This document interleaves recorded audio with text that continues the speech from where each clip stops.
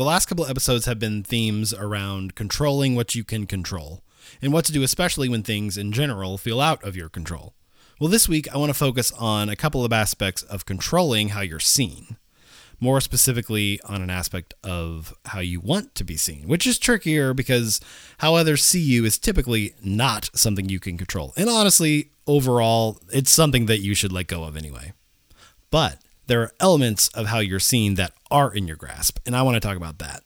The easiest way to be seen as something specific, anything at all, is to be that specific something. It's as simple as that, honestly. But I can't just end the pep talk there, so I'll pepper in some more sentences and give a clearer picture. Okay, like if you want to be seen as a reliable friend who is there for the people in your life, you have to start checking in and showing up for your friends left and right. If you have a knack for graphic design and you want to be hired for graphic design work, but don't know where to start, you just have to start designing things, like a lot of things, and just put them up online. If you want to be a more regular reader, you can't get there by wishing you read more and looking at the books on your bookshelf and sighing. You have to put in the time, even if it's 20 minutes a day, and pick up a book and read. The problem with wanting to be certain things and actually being them is we are out of the habit of being these things, or we were never them to begin with. Breaking old habits and starting new ones is tough, especially if your body and brain are already used to, or in some cases addicted to, the chemicals released when doing the old habits. Habitual behavior is some of the hardest things to overcome, especially the older we get or the longer we've been doing something. If you want to be seen by certain people who can help you get the things that you want, there's no way around it. You just have to get to work. Show them you can do it. So many people getting their start in the music world have come to me over the years because they saw that I play a lot of shows, or I get asked to be a part of certain festivals, or I'm a guest on certain podcasts, and they take me to coffee and want to know how I did it.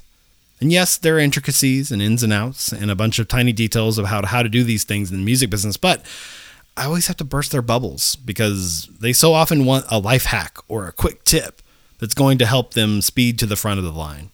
The truth is this: if you want to be something, you just have to start being it.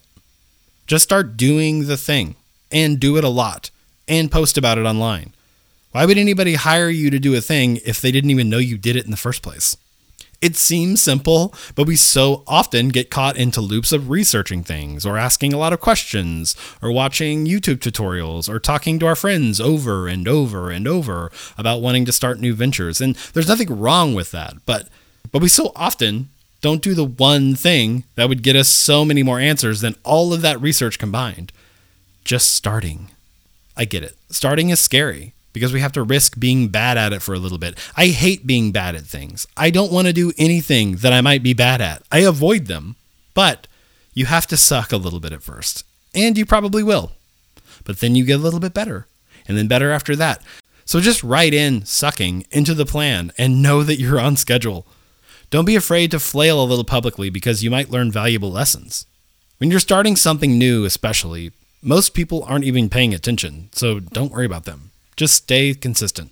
Consistency is the key to absolutely every new habit that you're trying to start. The more you do it, even when you don't feel like it, maybe especially when you don't feel like it, the more your brain tells the rest of your body, this is what we do now. Prepare for resistance. Prepare for being uncomfortable. Prepare for sucking at it. But just know that's all a part of the process. So recap.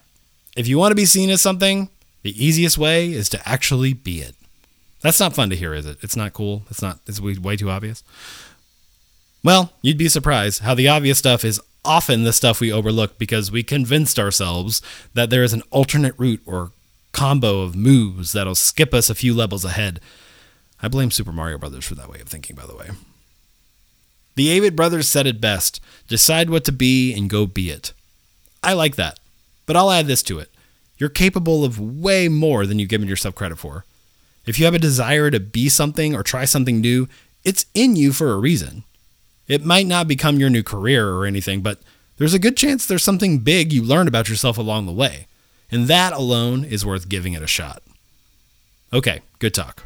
Now go do your best. And as always, don't read the comments. My name is Nick Flora, and I'm a musician and certified self-development coach, and this is Monday Morning Pep Talk.